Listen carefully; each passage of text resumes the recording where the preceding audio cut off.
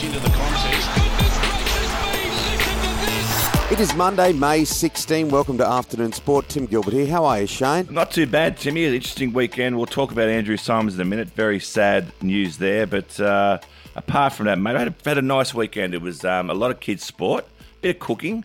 But I believe you're at a very high-profile party, Tim. Yeah, Richard Wilkins, the great Dickie, 35 years, or as I call him, Dickford, 35 years at Channel 9 on Friday night. So it was a bit of a reunion, really, of a lot of the people that I've worked with over the years. But look, the standout feature of Dickie's place is this bar. Honestly, you could order every cocktail you could think of. It's like sort of stepping into LA. But look, he's a good man, Richard Wilkins. Yeah, 35 years at Channel 9. So it was, Delta Goodrem, they were all there. So the great Dickie.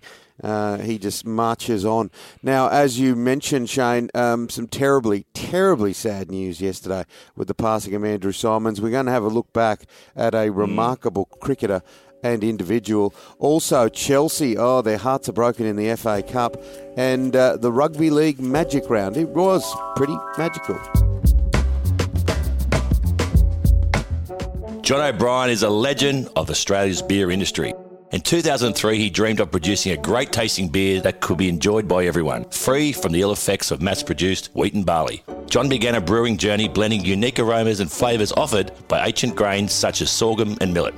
He perfected recipes over time which have led to 40 local and international awards, including 3 gold medals at the Australian International Beer Awards, a gold medal at the Indies, and a silver medal at the Beer World Cup.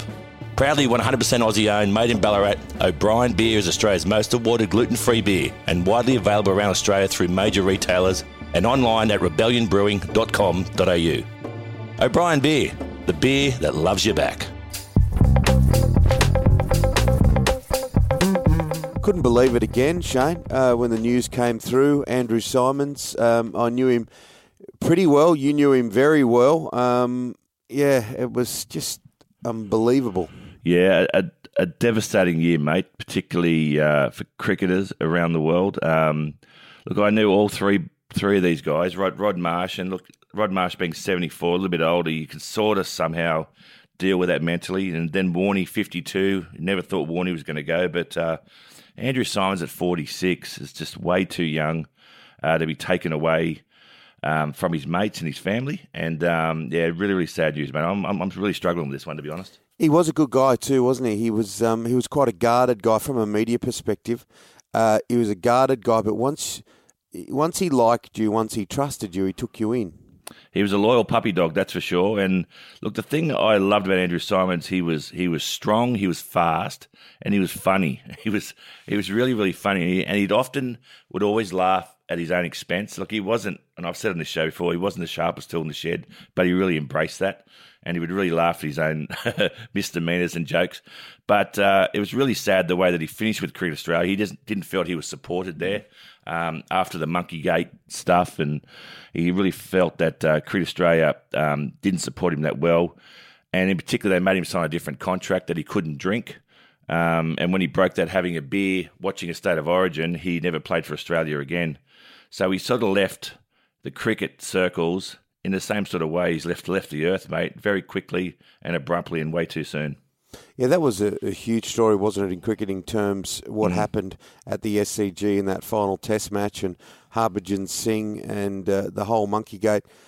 He felt like he was a scapegoat, didn't he, Andrew? Because for anyone that can remember that, and I can remember it clearly, I was doing a radio show with Stuart McGill when it was happening over the summer months at the old 2UE. It was just huge, and he didn't feel like he got treated well at all. Well, it appears he hadn't been treated well. He said on oath a number of times that he was called a monkey, and he said that the microphone recordings from the stump mics had been deleted. And it really came down to India saying, well, this is a bit of a go at them, and the racial sort of connotations came into the whole argument. And with Cricket Australia and India being their key matches and tournaments, Cricket Australia stood to lose a lot of money. So they took the sides of the Indians and not Andrew Symonds, and he was pretty heartbroken with that. Yeah, on a lighter note, the shoulder bump. Look, he always saw himself as a bit of a rugby league man. He was a strong guy. He loved his footy. He was a Cowboys fan. In the end, he sort of spent a bit of time at the Broncos. But that streaker probably still has a sore rotator cuff.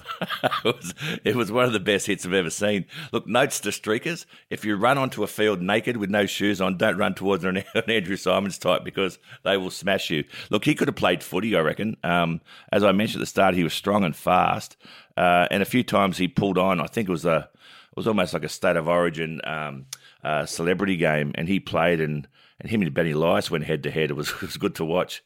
But look, a wonderful athlete. He was a good mate, a very loyal friend, and he's going to be sadly missed. Tough for people like Michael Clark. He put out on Instagram just a single word, devastated, but they were very, very tight. And this happens in life when those friendships are never repaired and something like this happens. Boy, it must be difficult.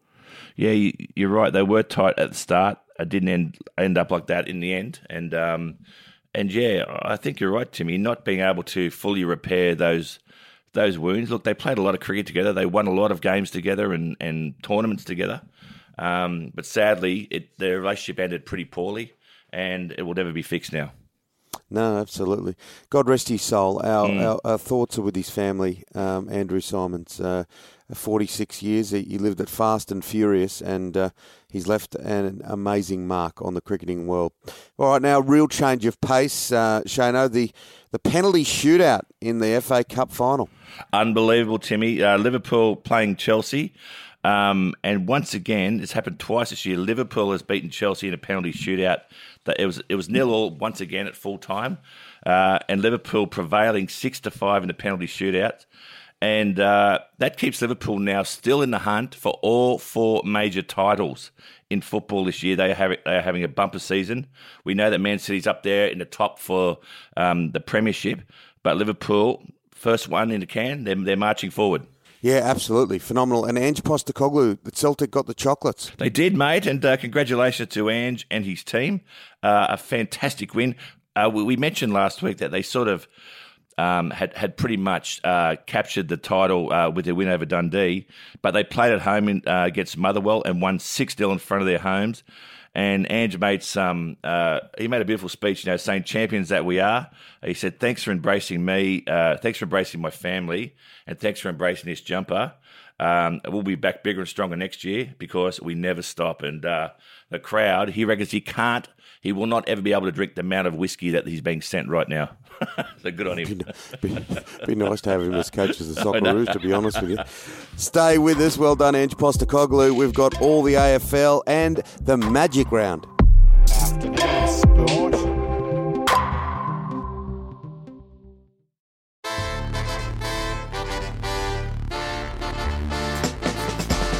Dustin Martin, we wanted him to come back and come back with a great deal of strength. He's done that, Shane. A freak goal for Richmond. Yeah, look, class is permanent, isn't it, Timmy? And look, he just picked this ball up. It was close to the post, but he's on the boundary line with absolutely no angle to work with at all.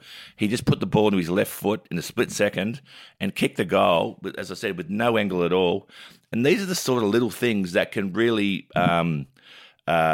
give a team that's struggling a bit a lot of confidence. And I think Dusty coming back and doing those little magical things will really, really help Richmond. Yeah, absolutely. And Melbourne whack West Coast by 74 points, and that extends their winning streak. Just fantastic. Gold Coast stunned Fremantle, and your Sydney Swans, my Sydney Swans, into the top 4.